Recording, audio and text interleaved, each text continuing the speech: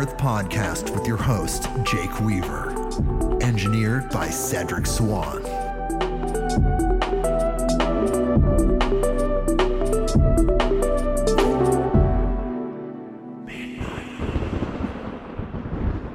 Hey everybody, we are back with another episode of Midnights on Earth. I'm your host, Jake Weaver, and we're here to bring you more knowledge, more light, and more love. We have an incredible guest this week. Very excited to announce that Mark Ireland is here, and we're going to be talking about his most recent book, The Persistence of the Soul, Mediums, Spirit Visitations, and Afterlife Communication. You know we love that here, so we're going to be talking to him. I'm very excited about this. But first, I need you to do something for me. Follow me on Instagram at midnight_on_earth. That is the address. You can follow me there.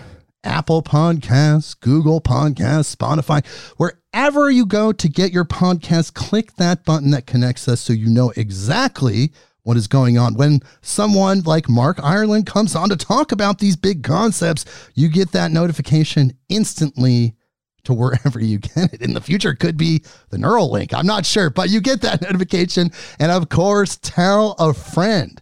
Tell someone that you know that loves these type of podcasts. You know them, you know me, bring them here.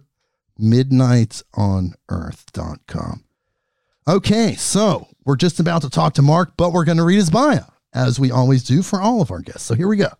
Mark Ireland is the author of 2 books exploring the evidence for post-mortem survival of consciousness, including the groundbreaking Soul Shift, Finding Where the Dead Go. Mark is the son of Richard Ireland, a renowned psychic medium who counseled prominent figures such as Mae West, Glenn Ford, Amanda Blake, and the Eisenhower family. Mark edited and published Your Psychic Potential, a guide to psychic development in 2011, a book authored by his father in the 1970s that was never released during Richard Ireland's lifetime. Mark Ireland is also the co-founder of Helping Parents Heal, an organization with more than 24,000 members that assists bereaved parents worldwide. As of 2022, HPH had more than 25,000 members, 100 affiliate chapters worldwide, and was hosting a biannual conference with nearly 1,000 registrants. Resources for healing include open and non-dogmatic discussion of spiritual experiences and evidence for the afterlife. Mark has participated in mediumship research studies conducted by the University of Arizona and the University of Virginia, and he currently operates a medium certification program, which of course we're going to talk about. And he now lives in Camas, Washington, and he's here with us today. Hello, Mark Ireland. Hey, how are you doing? That's quite a buildup. I don't know if I can live up to it, but I'll do my best. Well, it is your life. Yes, we're talking about it. It's exciting. It's amazing. But wow, let's just start at the beginning. Your life, your childhood, your dad is Richard Ireland, this super powerful, tested an unbelievable amount of times, and every time passed every test. And this guy is your dad. What is that like? That's got to be incredible. It was normal for me, growing up as a kid. The one thing is that you couldn't get away with a whole lot, if you were trying to do anything mischievous, because Dad would know what was going on. Yeah. But, as I got older, I was proud of my father, and I would take friends to see his demonstrations and things. And a lot of them got messages from him, including prophetic ones that, turned out to be accurate. And so it was a very interesting childhood. It wasn't strange to me or unique in any way. I just thought, yeah, my dad has a special ability. He always said that I was very psychic, and other family members and friends were too. But as a kid, I'm like, well, I can't do what you can do, so I'm not psychic. But I later came to understand, it's a broad term and everybody has an intuitive capacity. It's just to what degree and how developed is it? Yes. And it must have been amazing as a child as well, because you had that understanding, that dimension integrated at such an early age. A lot of people grow up in a traditional kind of normal Western paradigm, and then they find these things later and they have to learn about them. This was integrated into you at such a young age. In fact, since the beginning of your birth, and it was normal. That had to be amazing to have that extra knowledge. It was. And, you know, we'll get to it later, but later on that really helped me when I had to go through a tragedy of my own as an adult. But my dad really integrated a lot of Eastern and Western philosophy, his own spiritual experiences. But, you know, he started out at a young age getting ordination papers through the NSAC, which is basically the Spiritualist Church Association. But then within a few years, I think he even felt that was too dogmatic. And he really wanted to develop a place where people could come and explore and form their own truth, figure out things for themselves, just presenting information, presenting the phenomena. That church was called the University of Life. He founded that in 1960, but he incorporated a lot of, you know, Jesus's teachings and things like that, but and other things as well. But it was non-dogmatic, and I guess that's where my roots kind of came in, and observing that. And then as an adult, you know, reading more and learning more on your own and figuring out your own truth. And really, I didn't land too far from where my dad was. Yes, as you detail in your book, which is actually really amazing. Of course, we're going to be talking about it. There is a video on YouTube that has your father in the late 1960s, early 1970s, the Steve Allen Show. He's doing readings for people. And it's very clear that the hits, everything's happening at such a high percentage of accuracy. It's like 99.9% accuracy. And when he was doing the reading, he seemed to go into this vocal rhythm. Like it was like almost like a singing, or not necessarily the cadence of a preacher, you could say, but there was something there, like it was musical. Why do you think the readings were like that? Why did he take on that tone? Because he got into an altered state. And in fact, I would be with him before he would do a demonstration like that. And he would sit there quietly he only needed like 30 seconds to a minute of shutting his eyes and just kind of getting into that space. Then he was ready to go. So, and if people want to see that demonstration, actually, there's links to all these different sites on my site.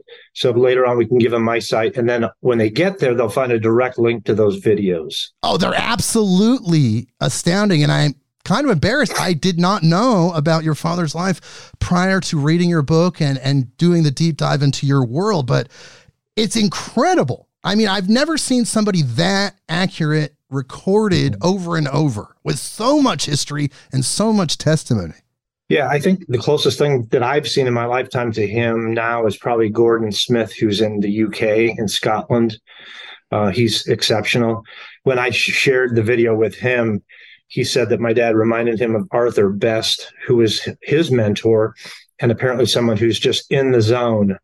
James Van Praagh was pretty shocked too, and he hadn't seen anything like that. So, I mean, there's always going to be skeptics out there, and he had to deal with them his whole life, and I do to some degree. I mean, even in the book, you can see I would have a chapter on what true skepticism is versus pseudo-skeptic or debunker type skepticism. And I don't spend a whole lot of time on them anymore. It's just not worth it to me. But I've got so many testimonials, and you know, whether they're considered anecdotal or not, I don't really care. I know what the truth is. I have testimonials from folks who ran their own tests on my dad and things that were just validating that he could not see. And when you see how his blindfolds and the tape are put on when he answers these messages, it's ridiculous. I mean, he did that for effect. And people don't know this, but his eyes were horrible. He couldn't even pass a driver's license eye exam.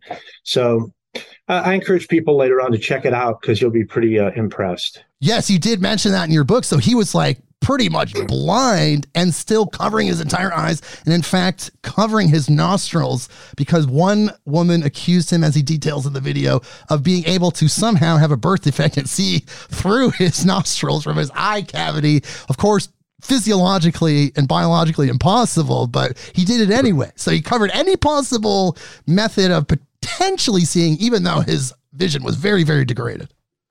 Right.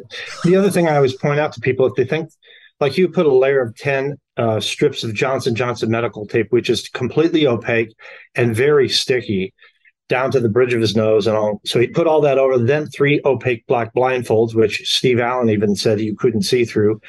And then, just in case people think that he could somehow peek down below those, he put strips of tape covering that down. Right. So there's no way he could look down. So there's really, I mean, to me, it's just for effect at that point. But nonetheless, and he shares so much information that's not even written on the paper, that's mind-boggling. And I've had accounts from just dozens of people from around the world since then coming back to me with stories about my dad that, really even are beyond what you see in that show demonstration. And what you see there is just a studio audience. And, there's only so many people he could read for. But normally, if I went to a public demonstration like that, there might be, say, 100 people in attendance. He probably hit 50 to 60 of them with that kind of specific message. So, and it was wild, but it became just commonplace to me. But then that really strengthened your belief in something bigger than yourself, not just a field or a dimension where information is stored, but actually a higher consciousness, God. Yeah. So my dad always believed in God, and he always talked to me about that. And I remember he would say, "Who loves you?" And I say, "You do." And he goes, "Who loves you more?" I'd say, "God loves me more." But he, during these demonstrations, but more so in his church, he would do the spirit communication part of it. So he had a psychic element, but he also had the spirit communication element. And sometimes, if he's in a secular venue, he's mainly doing the psychic thing. And back in that day, it's kind of unfortunate in a way, he had to present it as entertainment just because that's all the public could digest at the time. But in public settings, secular venues, it would pop through now and then. So just growing up, seeing that both in the church, but now and then in public venues, when he'd give a message with great specificity, names, first, last names, and who it is that's coming through, and their relationship to the person, and maybe whatever they like to do or whatever, I knew then, I'm like, wow, there really is more. We're more than just this body and this brain. We do go on in some way, even if I don't understand how it works. It's there. So that gave me a lot of confidence at a young age beyond blind faith. It was more of a knowing. Yes, you crossed that threshold of believing into actually truly knowing. It's so powerful. So did he try to train you at a young age? Did he say, okay, you're 13 now, you're intelligent enough to kind of grasp these concepts, let's do a training? Or did he want you to do it organically on your own? He wanted me, like everyone else he met, to do things organically on our own. So I was a different person than my dad. And while I did have some psychic things happen from time to time, first off, I never thought I could be him because it was just like, that's too high of a bar. I also saw the crap he had to deal with from people that were on that, pseudo-skeptic vein. And I'm like, do I really want that kind of grief in my life? And my dad was more of a live for the day kind of guy. And I was more a little practical, pragmatic, safe. And so I went more down the conventional path as an adult. I would still take friends to see him. In fact, my wife's second date before we were anything, I took her to a demonstration. It's not in that book, but it's in my prior book. So I'll tell you this story real quick because it's pretty funny. Yeah, please. So I'm 19 years old. I go pick up my wife, Susie, it was our second date ever. And we just started dating, so we didn't know where this was going at all. So I didn't plan well. I'm running late as usual. And I'm like, do you want to go see my dad's psychic demonstration? She's like, oh, sure. That sounds like fun. So we go there. And by then I'm late. My dad's already presenting. He's already blindfolded and giving messages to people. And I said, hey, Susie, write a question and then we'll have it sent up front and hopefully you get an answer. So she wrote down, will my mother ever get married? Because at the time, her mom was dating a guy and had been for some time. She was divorced from her dad, Susie's dad, but she was dating another man for a long period of time and kind of non-committal. So her question gets sent up to my dad, and he picks it up and says, Susie, sap, soup, sap. And she says, it's Susie Sipe. And he says, well, I think you've asked me a question about your mother and if your mother's going to get married. Well, I don't know about your mother, my dear, but you've made your choice of men and he's with you tonight. And then I piped up and said, Dad, Susie's my date. He says, oh my gosh, I guess I just married off my own son. That's incredible. He knew. Oh, that's just so mind-blowing. Now, what do you think? Let's back this up a little bit. What do you think about your dad's spirit essence, not just who he was in that lifetime? What do you think about the type of soul he was, or light being? Do you feel like he had a bigger purpose and he was this kind of, I don't know where he would lie, but definitely somewhere? Yeah, I think he was more advanced in many ways. He wasn't a perfect person, but I don't know anyone who is. Yeah. But he was filled with love, and he really tried to help people, and he embraced people from all walks. In fact, to a point where he would anger the family at times, because he'd invite people to stay at our home, people that were down on their luck or whatever. He tried to actually live Jesus's teachings, which no one does today. Literally live them in a way of executing some of the things that were asked of people.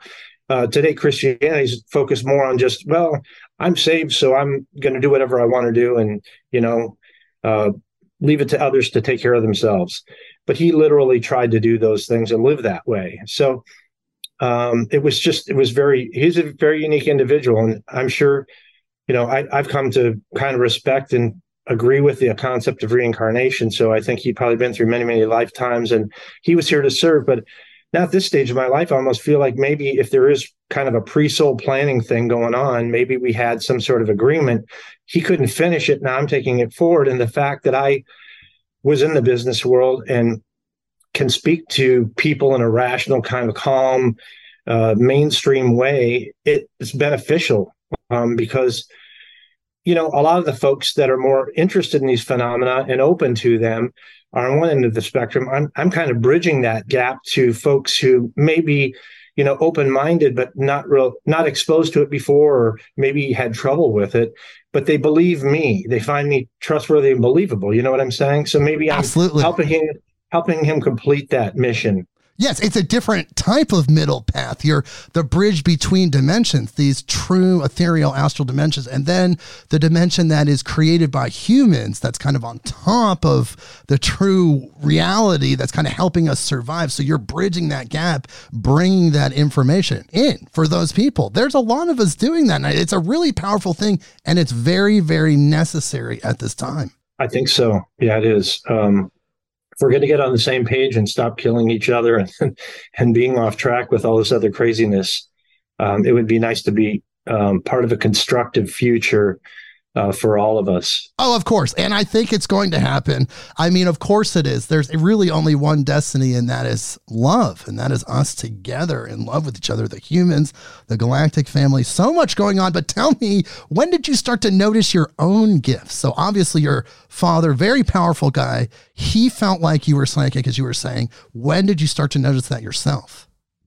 Well, I think there's one account in the book of a reincarnation story that I told my dad at age 3, where we were in a car driving, and he was afraid I was going to fall out if I didn't sit closer to the middle, because that was before seatbelts were required. And then I went into this statement about, well, if I fell out, then I'd be broken up into a lot of little pieces, and the angels would be there for me, but then they'd make me a new body and make me come back down again. And then he started asking me this series of questions, and I would answer them rapid fire. I have no recollection of this today, but that kind of follows suit with the research that's been done by Dr. Ian Stevenson and now Jim Tucker at the University of Virginia pertaining to reincarnation studies. That's usually young kids that have these memories. Later on, I'll give you a couple examples. One, I put in my first book, Soul Shift. I was with Susie before we were married at one of my dad's demonstrations. He had just concluded doing it. He was going to do 2 demonstrations that night. And after the first one, because it could be draining for him, he says, Mark, I'm so tired. Why don't you do the next one for me? And so jokingly, facetiously, I said, okay, I stuck out my hands. I said, give me the power. So he laid his hands on mine, and I was just kind of teasing. But then he goes, okay, here's your first test. What's that man's name right there? And he picked a stranger out in the adjacent booth. And it just popped into my mind right then. I said, Alan. And he says, okay, let's find out. So someone else in our booth tapped the guy on the shoulder and said, excuse me, what's your name? He said, what? He goes, just tell us your name. He says, Alan. So that was one of those, and I think the good part of that was it gave me a sense for what that was like, or how to identify a psychic or intuitive feeling as opposed to just something else, some other kind of a feeling.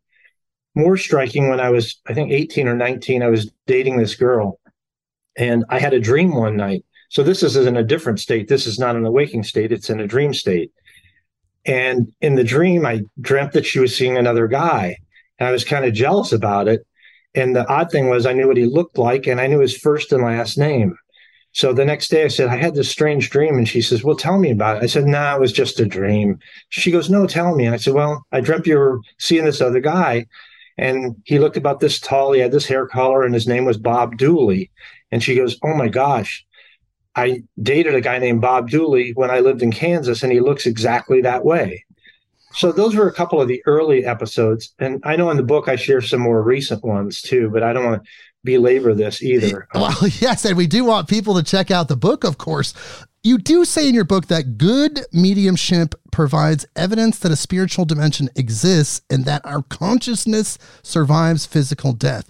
Now, is that something that you feel like is fundamental in mediumship? Like that it's not just about giving you information about what happened with your loved one or deceased person that you're trying to contact. It's actually changing your frequency to help you understand that dimension exists. The way I look at it is I'm a fan of evidential mediumship. So if I get a medium who's able to share specific information about my deceased loved one, and I feel like I'm getting statements and things that come from them, then that gives me confidence that anything else they might say pertaining to how the next realm is or what it's like or our purpose here. So that's how I view it. I mean, there are some people who say they're a medium or a psychic, and they can give you a bunch of generic gobbledygook. And some of them, trance mediums that have good information, but I'm just biased that way, where I prefer an evidential medium that can give me evidence that they're getting real information. And then I'm more accepting of the rest of what they share.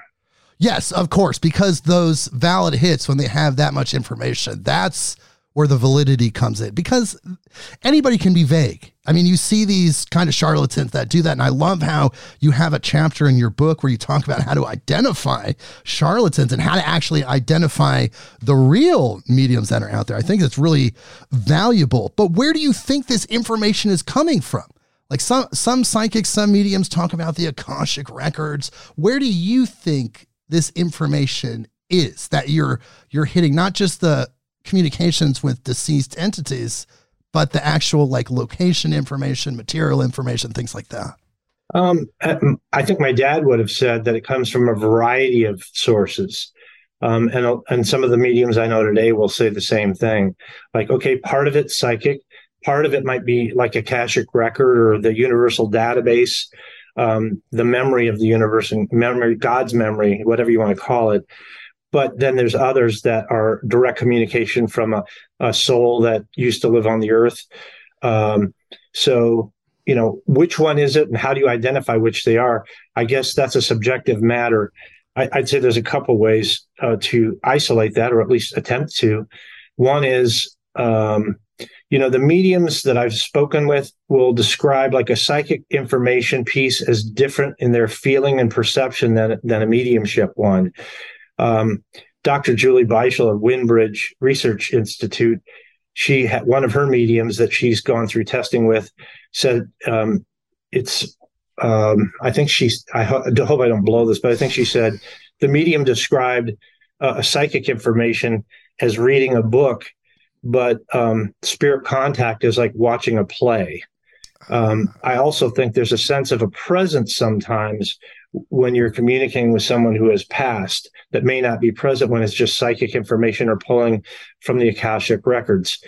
So it's hard you can't prove that, but that's the best thing I have. The other thing is, and I mentioned this in the book too, I think there's something called drop-in information, and that's where, so this would kind of eliminate telepathy with the sitter as an explanation. And that would be a case where, say I'm getting a reading and a medium starts giving me information that doesn't jive with me, but immediately I recognized, I think that's for my friend so-and-so.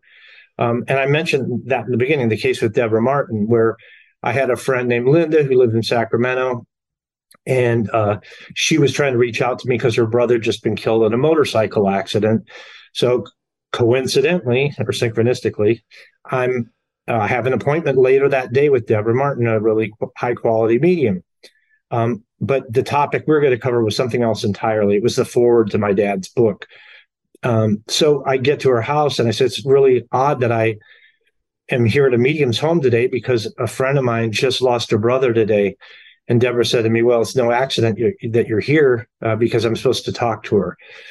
So later we sat down before I left, and she said, what's the deceased brother's name? And I said, I don't know. She said, what's your friend's name? And I said, it's Linda.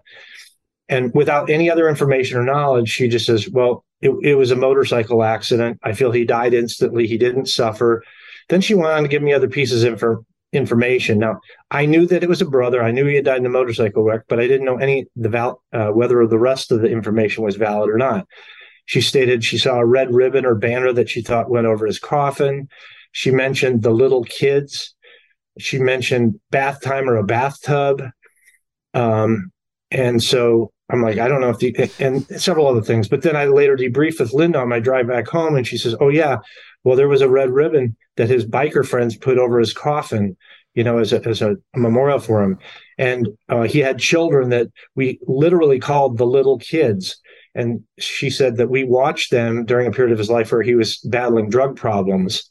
And the bathtub thing, they loved bath time, and they would have water wars. So that was like a really big deal to them. And there were other things like that were covered. But what I'm trying to get to here is that information.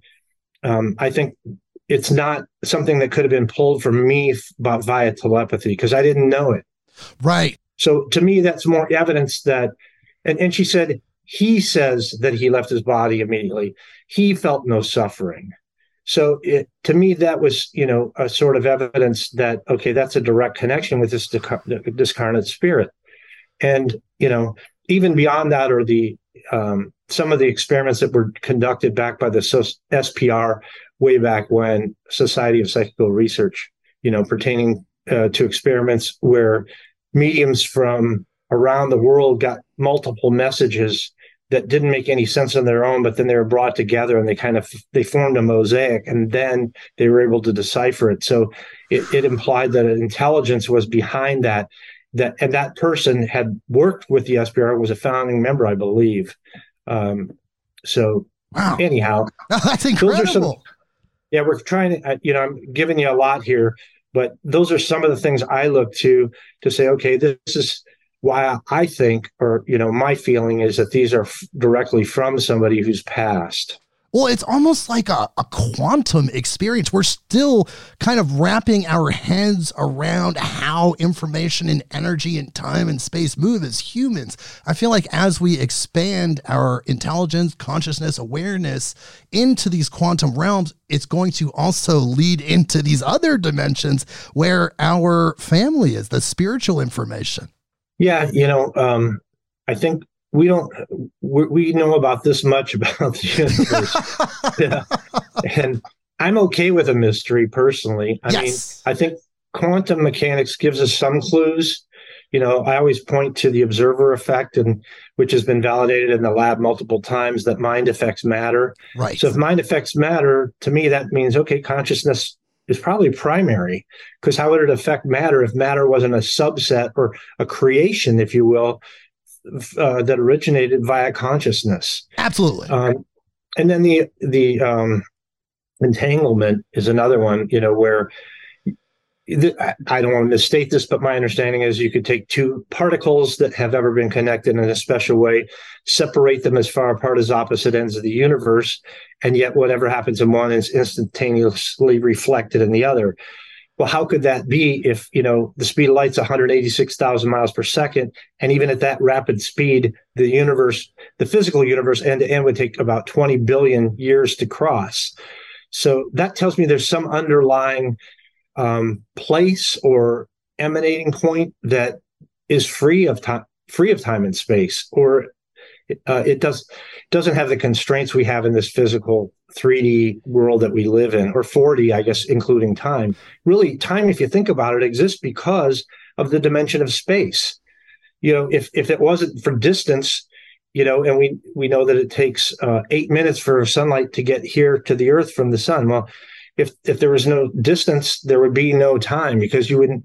At least that's my understanding. Absolutely. No, that is absolutely correct. And like you said, the speed of light is capped. The speed of thought is not capped. The speed of thought, you can think about something, and that quantum entanglement, you're there. The energy's there. The waveform, your psychic waveform has hit the waveform that matter, place, whatever it is made out of. It's instantaneous. It's mind-blowing. But like you said, we just know a little bit, but we're growing as humans. We're adapting this new information. There's been a lot of forward progression, especially over the last, I'd say 20 to 30 years, but there's a fear. There's a fear, an intrinsic fear in humans, an apprehension to this type of phenomenon.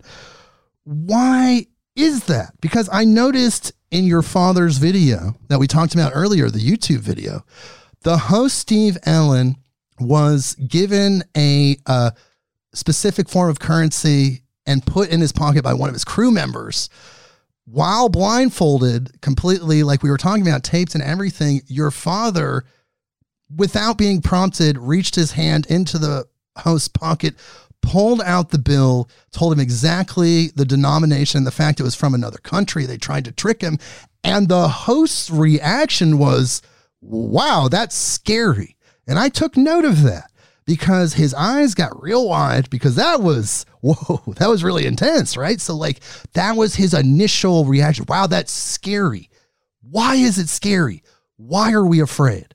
I'm not, but as humans, right, a lot of people, collectively, as humans, because we all have a worldview, and that worldview is our security blanket. That's where we think we understand the order of things, how things work. And people may or may not know this, but Steve Allen was actually like a skeptic. He was, like of the James Randi variety. I think he was friends with James Randi. Oh, really? And he ran in those circles, probably the Michael Shermer circles and things like that. And he couldn't solve my dad. So I feel like my dad was the one thing that Steve Allen saw maybe that really made him think, okay, maybe there is more than physical reality. And maybe the guys I hang with don't have all the answers. But it comes down to worldview. Yeah. I think there's two worldviews that really are hung up. One is, materialism, physicalism, and that runs through the academic circles. I'm hoping that will change. And there are people that are brave enough to try and rattle the cage of the academics. But today, if you send a kid to university, they're probably going to be taught that, secular humanism and atheism is the way to go. And that's reality. And all this other stuff is hooey. So that's one part of it. The other is fundamentalist religion that is afraid of it because they think that, all these truths of miracle stories and all this was reserved for one period of time. And if it happens today, it's demonic. But that's really a man-made tradition out of the church for control. It's not only in there if you know your scripture and you read that and you understand not just what's in the scripture, but who wrote the books, when they were written, and some, have a knowledge of the background of the books before you jump to those conclusions. But there's a lot of folks that are afraid. They've been through trauma in their life, so they cling to their religion as a safe space, So I think those are the predominant reasons. Yes, and you say in your book that the human desire for certainty is so strong that humans will take any action necessary to protect their worldview. Like anything, like it's certainty. If you go back in history and you look at the first set of codified laws, the Code of Hammurabi, you'll notice that the laws are chaotic and insane, but they provide about 2 degrees of structure and security above total chaos. And people, if you give them just that, generally will fall in line with whatever you tell them if you can help them in some way escape total chaos. There's this fear of the unknown. There's this fear of chaos. Yeah. And maybe that goes back to our roots of trying to survive in prehistoric times or something, And maybe back then But at the same time, maybe the intuitive faculty was much stronger in those people because you needed it to survive. Absolutely. Today, we're just overwhelmed with media, and everybody's got a smartphone, and kids don't talk to each other anymore. They just look at the smartphone, and then they get hung up on how many likes they have and stuff like that. So it's interesting. There's some progress along with some regress at the same time. Oh, absolutely. And the scripture that you were talking about, you mentioned in your book, these gifts of the Spirit, and you have religious people, fundamentalists really, that see gifts like this as, like you said, demonic or evil in some way. But I looked up the actual verse, the chapter that you talked about in the book. It's 1 Corinthians chapter 12. If you read that, it talks about all of the different gifts that a person that is involved in spiritual training, involved in aligning themselves with love and light, can achieve. And it's all right there in a Christian New Testament context. Very true. My dad would often point to that. And the fact that a lot of these miracle stories in the New Testament involve Jesus, for example, talking to a woman at a well, and then through clairvoyance, it appears, describes to her the fact that she's been married multiple times and the man she's with now is not her husband. And she says, "Sir, I see you must be a prophet." And then he is recorded as talking to dead people, Moses and Elijah, in 3 or 4 different books of the New Testament. Right. So that's mediumship. But people will still say, well, but that was Jesus, that's for him, reserved for him. But yet in passages in John, for example, it has Jesus saying, all the works I do, you will do, and greater works than these, if you believe. Absolutely. Believe in me. If you align, my personal opinion is if you align with the Christ consciousness, if you truly integrate that, even like your dad, you try to live it, just really be it, then you can develop yourself in such a way to get access to what is naturally inherent in the human body. Yeah. And I think you have to go about it with the right intention too. Each of us have different abilities or gifts. Some are going to have healing as an ability. Others may have clairvoyance. Others may have spirit communication. And don't do it for purposes of ego. Do it for service. That's the most important thing. Absolutely. Your father felt like everyone was psychic, like has that ability. Do you agree with that we can all start from zero, I guess, psychically, and train ourselves to be really intuitive and strong in that way? He does. He did. I mean, that's why he had that book, Your Psychic Potential, A Guide to Psychic Development, which actually was born from workshops he was doing in the late 60s and early 70s to train people who were interested on how to develop these abilities. And then he had basically a ghostwriter sitting at a table, capturing all the information my dad taught, putting it into a written text form. But here's what I would say about it. I think some people are intrinsically more gifted than others at these things. So it's just like a natural talent. It's like I play guitar. I'm decent. I'm pretty good, but there are people a lot better than me. It's okay. Same with these types of faculties. Some people will have an inordinate amount of natural ability, and if they work to develop it, they'll just be top of the heap. Others may have very little, and they really want it bad, so they work at it real hard, and they improve a little bit, but they're never going to be the superstar type. I think you have to look at your own life path and figure out, well, what is it that, what's your path and purpose? What feels right to you? And then go down that path and apply those gifts to help the world and be of service, and also maximize your reason for being here. But that's part of the discovery process of life, is figuring out, what is it that I should be doing? What feels right? And when you're on that path, things kind of fall into place. Oh, absolutely. And I have to ask you, the book that you just referenced, your father's book, it was written in 1970, but you published it far later. Why is that? Why did it not get published at the time? Oh, you'll love this story. So it was actually 1973. Okay. So let me talk about where I first discovered it. I didn't even know this book existed until, I'm kind of jumping ahead here, but my son passed unexpectedly in January 2004. And that drew me back into my dad's field, both for direct connection and for to kind of learn firsthand, about the research part of it, meet mediums, have some readings, work on my own development to have direct experiences with my son. So during the course of this, it was probably, I would say, June or July of 2004.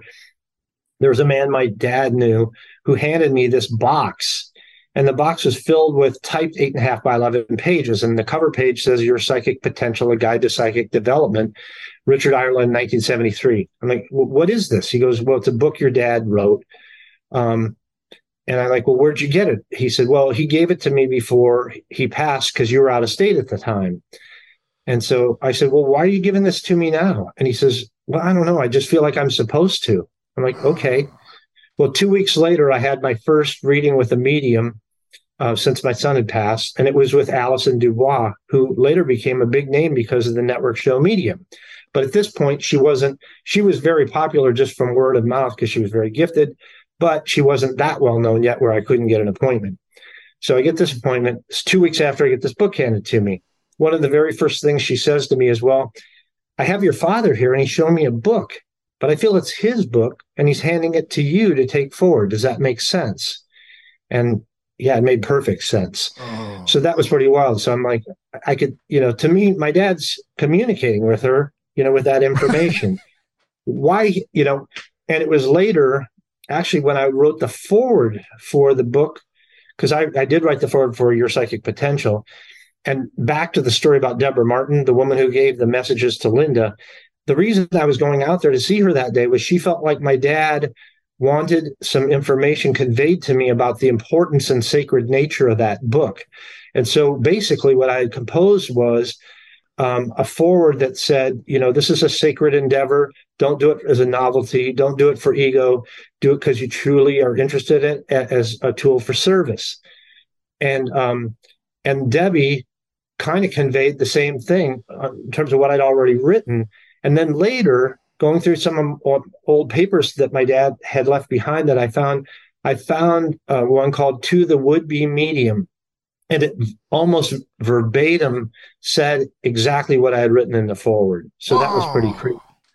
And now, ultimately, though, what Debbie said was, and what I wrote before she told me this, she says, your dad says it wasn't time.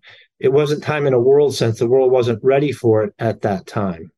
Oh, so in publishing it and having read it, are there really unique concepts in that book that you feel like haven't been expressed by other mediums trying to teach people? I think what's different about it is that it's a little more scholarly in terms of the support data and information there. Because my dad was really, I think because he wanted to be viewed as having high integrity and understanding the field of parapsychology and psychical research. So he would have allusions to that in the book and speak to those things. I think it was very thorough. I think there's some commonalities with other training materials, like meditation being a key practice. But I think he gave you a very practical approach to meditation, not like you need to sit in an ashram for 2 hours at a time, but like his practice was really just 2 times a day, 15 minutes a crack. And then he offered a psychic diet that he felt like was, for him, was effective. So there were various things. And then even myself, like he talks about kind of a range of the abilities from the intuitive level, so the emotional level, the intuitive, the psychic, and the medium spirit communication level, and the differences in those. So it was like a gradation where you'd start here and progress up to where you could actually achieve that end of things. I think part of it too, and then you had tests in there where you could test yourself to see where you were at in the process. And I think I also had to learn, like, well, what does psychic information feel like? Or what does a spirit communication feel like versus just like everyday thoughts? And it's a fine line.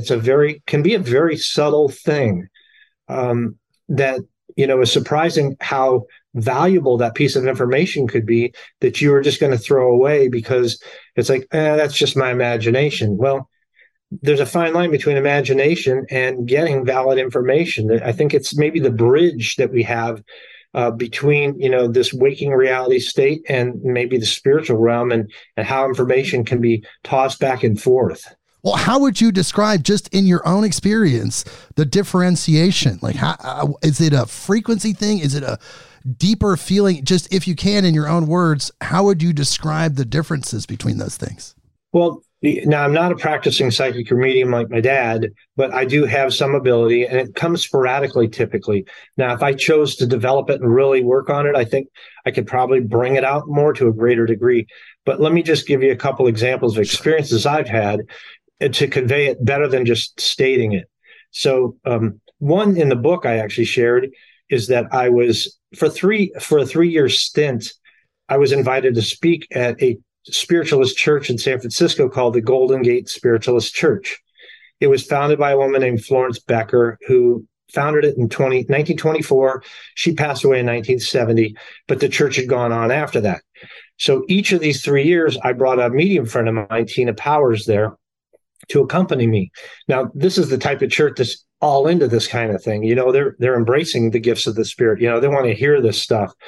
So where this church would normally be half full, they're packed. They're looking forward to this. But for months before going, Tina kept bugging me and saying, "Hey, Mark, I think you're going to get a message to share. Will you share it with the congregation?" I'm like, "Yeah, sure, I will if I get something." And she repeatedly asked me this, building up to the day, even walking into the door of the church that day. She's like, "Mark, do you promise to share the message, any message you might get?" And I said, "Tina, yes, I promised you I would, so I will." So not really knowing if I would get anything or not, I went into their healing room. People are getting laying on of hands healing, and I sit on a bench to an organ or piano, I don't remember which it was, shut my eyes and went into kind of a quiet meditative state, just kind of really preparing for my talk. And I actually was able to get my mind blank, which is very rare for me. But while it was blank, a name popped in. It was Max. And then right after that, I got another name, Maxine. And I thought, oh, maybe it's Maxine and not Max. But that's all I got. Now, I didn't see that name. I didn't hear that name. It came to me like an idea would, like an idea popping in, or maybe a memory popping in. That's the best way I can describe it. So anyhow, I went and gave my talk. And at the end, I said, well, Tina made me promise to share anything I might get. Do the names Max or Maxine mean anything to anyone here? And the church pastor's jaw dropped, and he says, well, Max and Maxine were children that were born to the church founder, Florence Becker. They were delivered stillborn, and they grew up in spirit. And then he said, I think we know who is here right now. And then after that, he says, I want to show you something. He took me upstairs and showed me a painting that I think was done by Florence Becker. It was a landscape painting with a long winding road. He says, see the little two figures at the end of the road? That's Max and Maxine. So I guess what I'd say is, for such a subtle feeling or impression was so powerful. I mean, to get not just one name, Max isn't a common name, nor is Maxine, but to get them both, pretty crazy. So that's how, in my experience, that's how I've gotten it. Now, other people get information different ways. Some of them see more visually.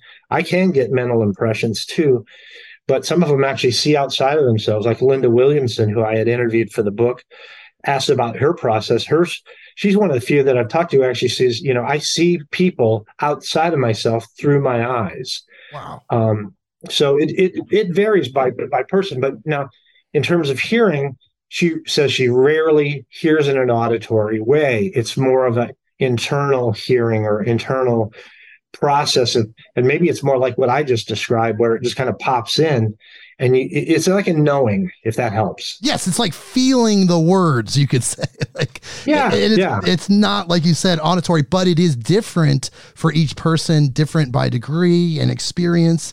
But you stated in your book that you knew you weren't like your father, but then your father's saying you have these gifts, and you're also saying now that you maybe could unlock those if you trained yourself. Why haven't you taken that path? Why haven't you tried to really just grind on developing yourself and become that? First, I think you have to have the desire and commitment. I'm not quite there yet. I have a day job still, and I'm doing all these other things kind of in a journalistic way. My books, my talks, and the organization I'm in. I think the minute that I say, okay, now I'm a medium, all that kind of goes away.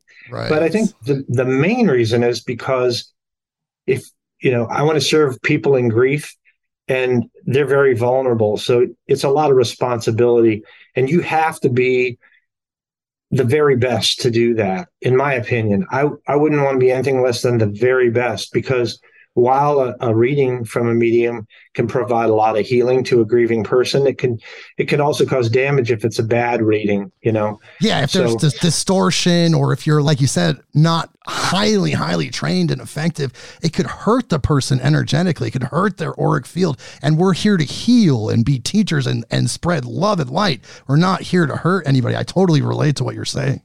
Yeah. So those are probably the main reasons. And then just, do I want to put up with the crap that my father did?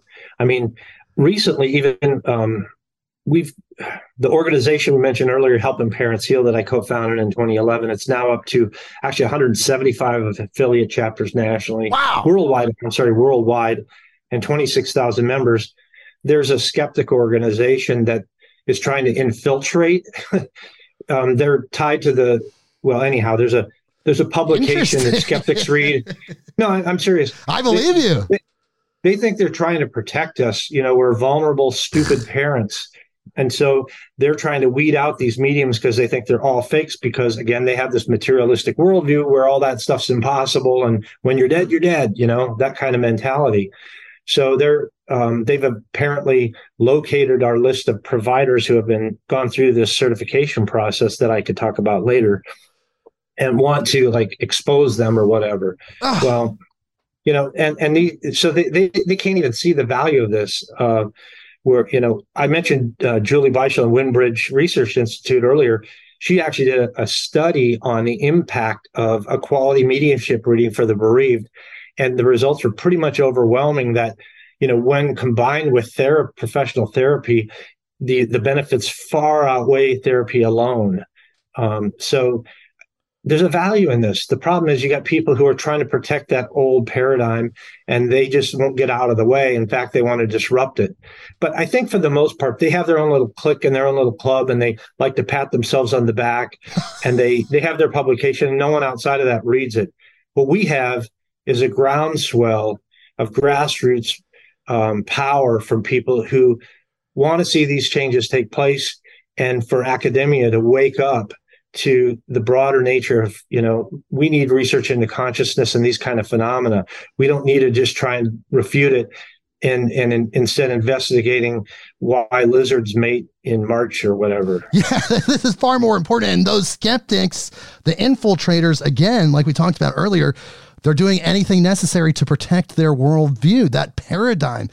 People are afraid of paradigm shifts because of the habits that go along with paradigms. So they cling to those habits. It's hard to change habits. In a way, a paradigm is just a collection of habits, like a algorithm, and they don't want to change their algorithm to incorporate that information. So they're actually actively trying to stop it, which is insane in my view. But as you talked about earlier, you have that journalistic approach, which did come through in your book. And I thought that the book was amazing because it did take a deep dive into the multicultural history of all these different topics that we're talking about and that we cover on the podcast. It's not just about your experience and the interviews and the information that you gathered. There's a really cool history and explanation of mediumship, where it showed up throughout the world, and other esoteric topics, which I thought were so cool, because it's really a great book. If you're new to this, you're like, wow, I feel like I could be psychic. I have these intuitive experiences. There's been some really supernatural, in a way, experiences, but I don't know this. This would be a great book to start with. Well, thanks, Jake. When the first book was more of a memoir, I would say, and my journey after my son Brandon's unexpected passing that brought me back into the field, and journaling, my personal direct experiences. It gave me confidence that I'd made a connection with Brandon, as well as 4 readings that were as controlled as I could get them through 4 different mediums that were highly compelling and had a lot of, similar information in them. But this book Persistence of the Soul, I wanted to take it up another level, kind of a different approach. I still wanted to have those personal stories in there, but then back it up with kind of the science that supports it. And I wanted it to serve as an educational guide, kind of, like these are the kind of experiences I've had and seen. And here's what, science says about them. Here's the research about it. Here's the history about it. So that's what I was trying to pull off. Well, you did a great job. And as I got to those chapters in the book, you suggested perhaps if you were well-versed in those topics that maybe move on to a later part of the book. But I read those chapters, and even though I knew all of that information, it was still cool to read it all again and hear it in a different way. You get those affirmations, and affirmations are so powerful in strengthening your personal frequency. I was kind of appealing to two different audiences here. One being, a lot of the people who already believe in this and they just want the stories, or, they're open to believing, but they don't want to read all the science. It just, that will lose them.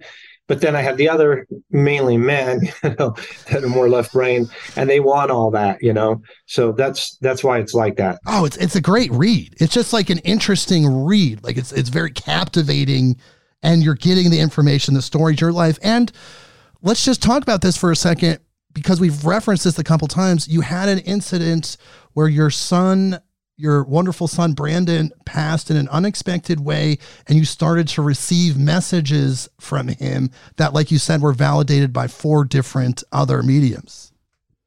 Correct.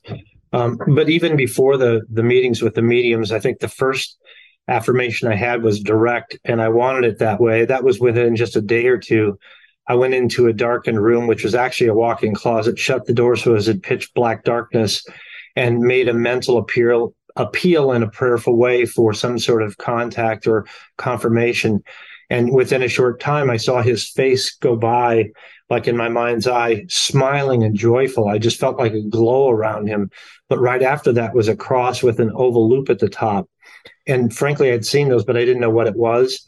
So this required me, Mr. Analytic, to go to Google, look up what is this cross. Lo and behold, find out it's the Ankh, which is the oldest cross of human history from the Egyptians, and the lower portion of the cross representing physical life and the oval loop representing eternal life. So what I got was a coded message, I believe, that tells me, hey, Brandon's fine. He's now in the afterlife. He had the physical life. Now he's in the afterlife. And so, fast forwarding, there were some other things in my first book too that are pretty amazing. But I'll skip to the reading. So the first one happened with Alison Dubois, but here's what's kind of ironic about the timing of that. Brandon passed on January 10th. Well, just about 3 weeks later, in early February, I'm watching a news excerpt on the NBC affiliate in Phoenix, and they're showing an experiment being done at the University of Arizona involving mediums under blinded conditions. So the medium in that featured excerpt was Alison Dubois, and she was shielded from the sitters where she couldn't see them, and she could not. They could not respond to her. So she was asked a series of questions, and then she went off that with more information. But what she gave were highly specific validations and things. And then they debriefed with the sitters afterward and showed those. And I was like really impressed, because it was not like mundane stuff. It was specific stuff. And I thought, God, I'd love to have a reading from her, and I'd love to be in that lab. Little did I know, the very next day I'd get a call from a man named Jerry Conser. Jerry was a friend of my father's, and he said to me, hey, Mark, I know what you've been through, and I know someone who might be able to help you. Her name's Alison Dubois, and here's a number you can call to get an appointment with her. Wow. So that was pretty synchronistic. And I actually was in that lab a year later, participating in another experiment with a different medium, Lori Campbell, who is exceptional. And that was actually filmed for a Discovery Channel episode that people can see when they go to my website, markirelandauthor.com, under the media tab. So, I think the first was Alison. Some of her key hits, and this is just going on memory because it's been quite a while, but she was concerned about a cause of death related to drowning. Well, my son Brandon, to go back to the day that this happened, he was climbing the mountains behind our home in Scottsdale, Arizona. He started feeling dizzy. He passed out. We didn't know what was going on. And then after we were informed that he had passed, his best buddy who had tried to revive him just said, Brandon said that he was feeling like numbness in his arms, and he felt like his heart was beating rapidly, but that's all we knew. My uncle, who had the same abilities as my dad, was still alive, even though my dad had passed. So I touched base with him, and he said, "Can I do anything for you?" And I said, "Well, if you can get any kind of connection, I'd really appreciate it." And it was about 3 days later, I was in the mortuary, and we connected by cell phone. He said, "Mark, I tried to meditate last night. I couldn't get anything, but this morning your dad came to me in my morning meditation. He told me that he was there for Brandon at the time of Brandon's passing. Brandon was a little confused as to what was going on, but your dad helped him adjust. Brandon wanted you to know that you're the best parents he ever could have had. But in addition to that feel-good statement, he said, your dad said Brandon's death was caused by a lack of oxygen that caused his heart to fail. 2 days after that, I got the autopsy results. The physician called me and said, your son's death was caused by a severe asthma attack that causes blood oxygen levels to drop, resulting in cardiac arrest. So my uncle gave me the cause of death 2 days before the autopsy. Now we're back to the Alison Dubois reading. She's describing this as a feeling of drowning. Well, that autopsy physician told me that Brandon's lungs had expanded to the point of nearly touching in the middle, and that only occurs in severe asthma attacks cases and drowning cases. So the feeling Alison described was exactly correct for what had taken place. She also shared, your son says, congratulations on your 25th wedding anniversary. Well, we just had that about 6 weeks earlier. She also had, as I mentioned earlier, the thing about my dad with the book. So that was pretty phenomenal. And there were some other hits as well. And then I also met with a Jamie Clark, who's in Phoenix. And Jamie had mentioned a few things that were interesting. One that I really found compelling was, he says, your son is showing me. Well, first off, Jamie described Brandon's place where he died and what the environment was like. It was on a mountain, a desert environment, and all this. He knew nothing about me when I went there. So, and even back then, there was no social media, or I wasn't on it. So he had described a photo. He says, your son showed me a photo of he and his brother arm in arm, and it's up high on, like, it looks like a peak overlooking this green mountain area and the ocean. It looks like it's Hawaii. Well, I couldn't think about that at the time. I went through a drawer of photos from old pictures, and I found a photo from 2000 when we made a trip to Hawaii, and I found a picture of those two arm in arm in Hawaii with the way it was described. Whoa. So that's something he wouldn't have read my mind to get, because I didn't remember it. And then it talked about my wife being at the grocery store, and she was digging for something in her purse she couldn't find. Well, I guess to convey that Brandon was aware that he was there, with her at the time. She had apparently didn't have her credit card with her, or debit card, whatever it was, because she'd loaned it to our other son. And so she was like scrambling, trying to figure out, what am I going to pay for the groceries with, because I'd given the car away. So Linda Williamson of England, she's now retired. She was another one that gave me a reading, and hers was really profound in a broad sense, because not only did she give me a lot of things pertaining to Brandon, but she made some predictions that have since come to pass. She talked about me. She says, all you have to do is be yourself and tell your truth. You don't really need to do anything, but there's going to be a huge following developing behind you. It's going to be, like worldwide. And she said, she then talked about Montague Keene, who was a researcher of mediumship in England, and he had passed away within 2 weeks of Brandon's date of death. And he was really interested in bringing this information forward. She talked about other researchers, and bottom line, she says, there's a group of people, both here on the earth and people who have passed, who are very interested in bringing this knowledge to the world. And you're part of this, basically is what she said. And she says, you're going to have this, it sounds like an army of people behind you, and all I have to do is just be myself. So now I look and say, well, she says, things don't always happen in the time frame we expect.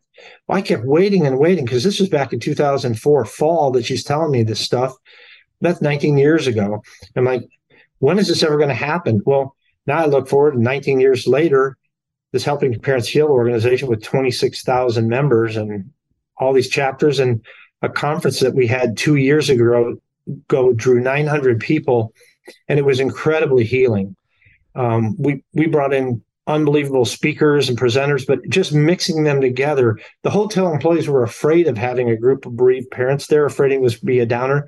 They said we were the best group they'd ever have because the energy just exploded. So that was pretty amazing, her reading for me, just because of how it detailed what was going to unfold, which has subsequently unfolded. Wow. And then the last one was the one that was taped for Discovery Channel with Lori Campbell. And Lori had a number of really interesting hits. One, she was asked the cause of death, and she said, and this is in the same vein as the one that I described earlier with Alison Dubois, where she couldn't see me or hear me. And when she was asked by the researcher what was the cause of death, she goes, my whole chest feels like it's so tight and it's pressure. And she says, I feel like I want to throw up. Well, his buddy had told me that Brandon had vomited just before passing out and passing away. And she said, I feel like there's a tree planted with a plaque. Well, his high school, because he was 6 months away from graduating, I had planted a tree in his honor, and there was a plaque he was a bass player. So one of the kids sculpted a bass out of metal, and then this plaque went on there. So she got that. She also, and at the time I was pulling together all the information and journaling for my first book, Soul Shift. She said, I feel like the person behind me is writing a book about the deceased person, which was true because I was doing that at the time. And people can see a clip of that again on my website. It's under the media tab. So that's kind of a real quick synopsis of some of those chapters, but they get into a lot more depth. There's a lot more hits than I shared right now here. And then there's other experiences direct that were just mind-blowing that happened too. Oh, I know. The book does detail those things, and it's incredible. You had 5 different mediums, if I counted that correctly, 5 different people getting you information about your son, which is terribly sad. And you try to understand those things when they happen. You think about the life paths and the choices we make as light beings, as souls, before we come into this reality. And it seems really interesting that experience helped you grow as an individual. Now, obviously it's devastating, and it hurts a lot when you lose a loved one like that. But interestingly, strangely, it seems from the outside that part of his life path was helping his father, you, activate that next level of understanding. Yeah, I think so. It's, again, I always think about, I don't think this way that much now, but you'd think, well, what could I have done different or something like that? Like you'd love to never have lost him in the physical sense. Of course. He didn't get to live the rest of your life with him in your life, see him get married, see him do things, see if his bass playing got him into a professional music career or whatever, or if he'd gone on to be a physicist because he had interest in physics. But I think it was the catalyst that pushed me. And I think maybe there was a pre-soul birth planning thing, an agreement maybe, that was part of this plan, because I needed that Kickstarter. This never would have happened. I really honestly think if he hadn't passed, I don't know that I would have done any of this. At most, I might have written a biography about my dad. It's interesting how that all works. It's kind of, it's outside the third dimension, that's for sure. But it did segue into you starting the Helping Parents Heal Foundation, which was founded in 2011. And like you said, this is an organization that's connecting people with their deceased loved ones, their children. Tell me about this. Tell me everything about this.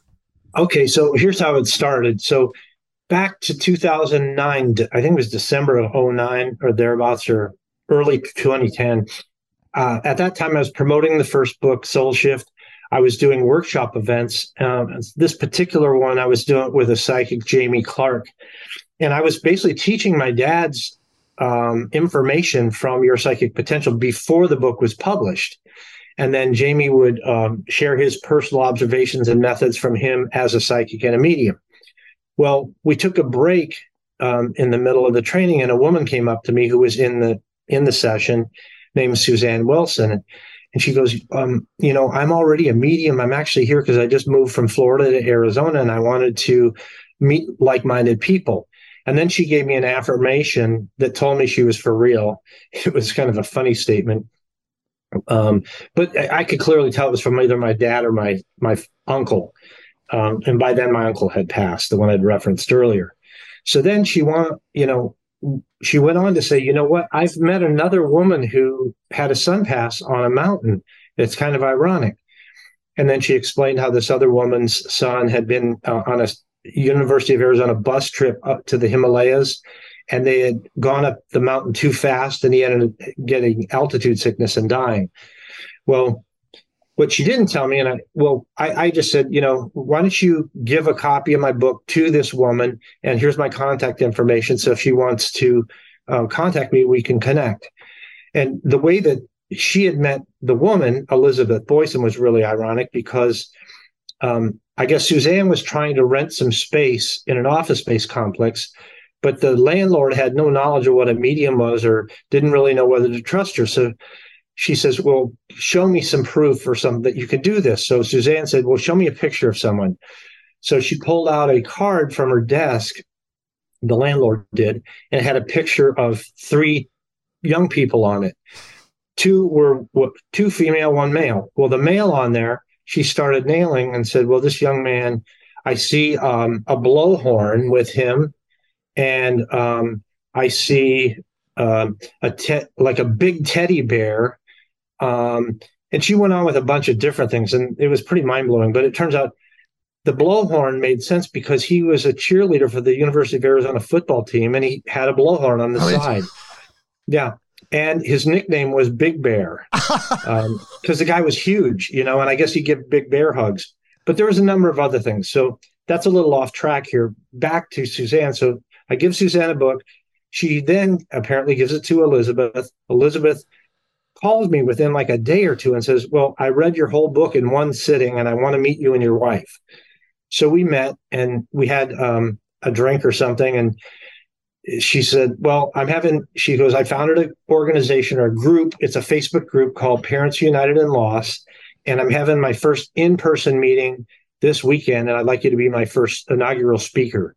I'm like, okay, sure. So I go to that meeting and I do my thing and the meeting goes well. And then she starts having these meetings every month. The first one probably drew 40 people or thereabouts. And then she would have these in an ongoing way. Fast forward to late 2011.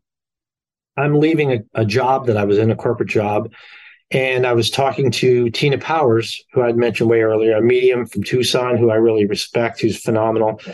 And she says, Mark, I think your real mission in life is to help other parents who have been through the same thing you have. And I'd like you to consider maybe starting an organization. So I started mulling that over and I thought, well, why reinvent the wheel? Elizabeth already has this thing going, but what's the shortcoming? Well, it's only one group. She doesn't have a newsletter, doesn't have a website. And what if you were to blueprint what she does and then take it out and see if you could have other affiliate groups do this? And really what made our organization different, because there were already other types of parents organizations, but they don't allow people to talk about spiritual stuff. And when people start talking about it, they shut them down. I'm like, we're all about this. Right. So I call Elizabeth. I say, hey, would you be interested in partnering with me to start something that's basically taking what you started, but expanding it out and, trying to blueprint it so other people can have it in other locations, have a newsletter. I'll put that together and then I'll build a website, just a cookie cutter website to start with, and then go from there. And she says, oh, I love that. And I said, maybe a different name than Parents United in Loss. How about Helping Parents Heal?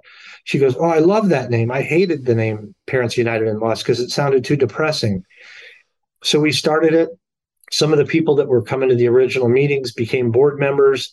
And then it just kind of took off and grew. And now we're international and massive in scope. And again, we, like at our next conference, we're going to have James Van Prague. We're going to have nice. Mary Neal, who is a doctor who had a near-death experience. We're going to have Gordon Smith is coming back from the UK. We've got just a ton of really high level speakers and presenters that are going to be there. So, that's where it is today. And when is that conference? It'll be August of 24. August of 24. Yeah, we do it once every 2 years because we manage it all ourselves, and it's just too much to try and do every year. And we're all volunteer. There's not one person who gets paid a dime, although I think we're reaching a critical mass where we may have to hire people to do some of the stuff, because Elizabeth and our VP, Irene Vuvalidis, do all the work day to day, monitoring Facebook and responding to things, setting up new affiliates and all these different things, and then planning the conference. So I don't claim that I'm doing much of any of that. I'm the chairman of the board, but that's more an oversight role, Wow, it's so beautiful. I just want to say thank you on behalf of all humanity and these bereaved parents for the work that you're doing. Thank you for instigating that and just helping with your friends and the team to grow this. It's been such a powerful thing. Thank you for that. Well, and thanks to Elizabeth and Irene for doing all the work, because they make the thing happen on a day-to-day basis. And it's very rewarding. You talked about that in your book. If you're doing things that are helping people grow and heal and connect with something bigger than themselves, then maybe without realizing it, you're doing God's work. You're changing people's lives. That's what love wants us to do, to grow, to heal, to expand and connect. Yeah. I've kind of put together what I call the 5 pillars of healing for these folks, and the first one is to get support from family and friends if you can. Some people get that. Some are shunned by the family actually afterward. Number 2 is to connect with people who've been through the same thing, because they can relate to you and you can talk openly about this experience. So we can help with that. The third thing is service. And maybe people, when they're in deep grief in the initial stages, they're not going to be ready for that. But at some point, if they can find some way to provide service to others, that will come back and help them too, whether that's working at a soup kitchen, whether that's working with an existing nonprofit, or whether that's starting a foundation in honor of their kid, maybe raising money for looking for a cure for whatever caused the death of their child. We see that kind of thing all the time, but that service comes back to help. The fourth thing is letting go of feelings of guilt. A lot of parents will think, I should have done this, or I should have done that. Or also, because in most cases they couldn't, but they want to blame themselves or somehow rationalize things that way. In other cases, along with guilt, I'd say lack of forgiveness for someone you're holding accountable for the death of the child, whether it's in an accident or something else. That's just hurting you. I've got some remarkable stories of parents who have forgiven and just healed so much from letting go of that.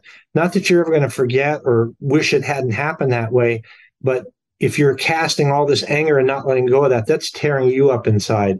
And then the fifth pillar is really just openness to evidence for the afterlife and spiritual experiences and being able to share those. Maybe you start out by reading books like mine, or about near-death experiences, Raymond Moody's books, or Dr. Eben Alexander's books about near-death experiences, or other books about other phenomena that support this. So I think, for me at least, that's what I've observed of the people who have come through our meetings and so forth and improved from a stage where they came in the door in a state of deep despair, sometimes even suicidal, to where they were like healthy, functioning, joyful people. Not that they're going to be joyful every minute of every day, but their lives have come back to a point where they're leading a fulfilling, happy life overall. Wow, it just seems like almost like a new type of medicine in a way. It's shamanic almost. It's really powerful because, like you said, it does heal people, and that's the point of all of this. Hospital medicine, shamanic medicine, plant medicine. It's all about healing. And you talk about that you certify mediums. That's something I wanted to ask you about. You do have a medium certification program because, again, like you said, there are people that want to take advantage of other humans and get cash or are being very vague, all of those things. But you have a certification program. Can you tell me about that? Sure. So after my first book came out, I was getting barraged with requests for medium recommendations. And while I knew half a dozen really good ones, most of them by that point were kind of celebrity mediums. So meaning that they had long wait lists or they charged a lot because it's their only way that they made money. And that was almost like a control to like keeping their list from being too long. Some would be like 2 years waiting list kind of thing. So I thought, there have to be more people that have this ability. They're just either unknown or lesser known. And they wouldn't have a wait list and they probably wouldn't charge that much. So I put this together to get word out that, okay, I'm testing people who feel they have these abilities, who have a practice now and are doing this. And then I wanted to kind of separate the wheat from the chaff. So the best of them, I would put on this website that I built to feature them so people would know who to contact. So if somebody comes to me, I could say, okay, here's a website, go through the list, see who you like and who you feel good about. They've all been tested. They've all at least passed the minimum requirements that I've established. And so the requirements, what they have to do is basically to pass, they have to go through 5 blinded readings via Zoom with no video, not knowing who they're going to read for. They're given the first name of the person at the time it starts. And then they just give a reading. It's recorded. And then at the end, it's transcribed by the sitter. The sitter has to separate the statements or the paragraphs into individual statements. For example, I believe you had a son pass. I believe his name was Aaron. I believed he liked pizza, or his favorite food was pizza. And then, so as the sitter's doing that, they have to grade each statement as correct, incorrect, or indeterminable. Indeterminable would be like a future prediction that hasn't happened yet, or maybe a piece of information that the sitter just can't find out the answer to, because maybe it involves somebody that was in their kid's life that they don't know or is overseas or something like that. So what we do is the indeterminable statements I set on the side, unless there's an inordinate number of those. So I limit that to 33%. You can't have more than 33% indeterminables. Anything over that I'm counting as incorrect. The sitter can also award bonus points if they feel a statement warrants that. So there's there's a 2-point bonus and a 5-point bonus. So back to, naming the kid, like, okay, I feel you had a son pass. Okay, that's correct. The next statement would be like, if the medium said, I feel like it's an A name, and the sitter's like, okay, the name is Aaron, so I'll give you a 2-point bonus for that because A is correct. But if the medium said it's Aaron, then you say, they got the name. I'm going to give them 5-point bonus for that. Wow. Then maybe they said their favorite food was pizza. Okay, it was pizza. I'm going to give them 2-point bonus. But if they said it's pizza with pepperoni, olives, and black olives, okay, that's 5-point bonus because that's exactly what his favorite food was. So you put all this together and really it boils down to what percent accuracy is it? And then what's the total score with any bonus points? They have to have 75 total points to pass. They have to be at least 65% accurate, regardless of anything else to pass. So theoretically, someone could be 65% accurate, have 2 of the 5-point bonuses and just pass at 75. Or maybe they'd be 80, 85% accurate, and then maybe they get a few bonus points on top of that. I've had people score close to 100, wow, a number of them in the 90s.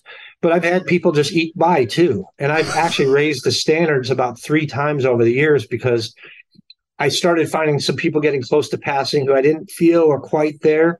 So I just kept, raising the bar.